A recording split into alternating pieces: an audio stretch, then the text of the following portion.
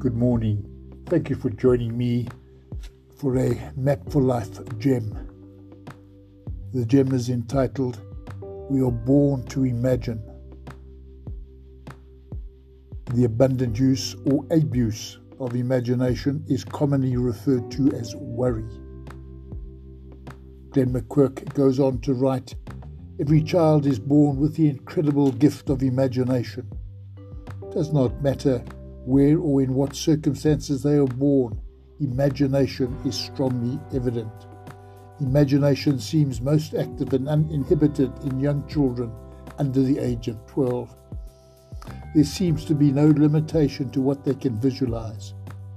It would appear that they move seamlessly between their real and imaginary worlds. There seems to be no barrier between the two.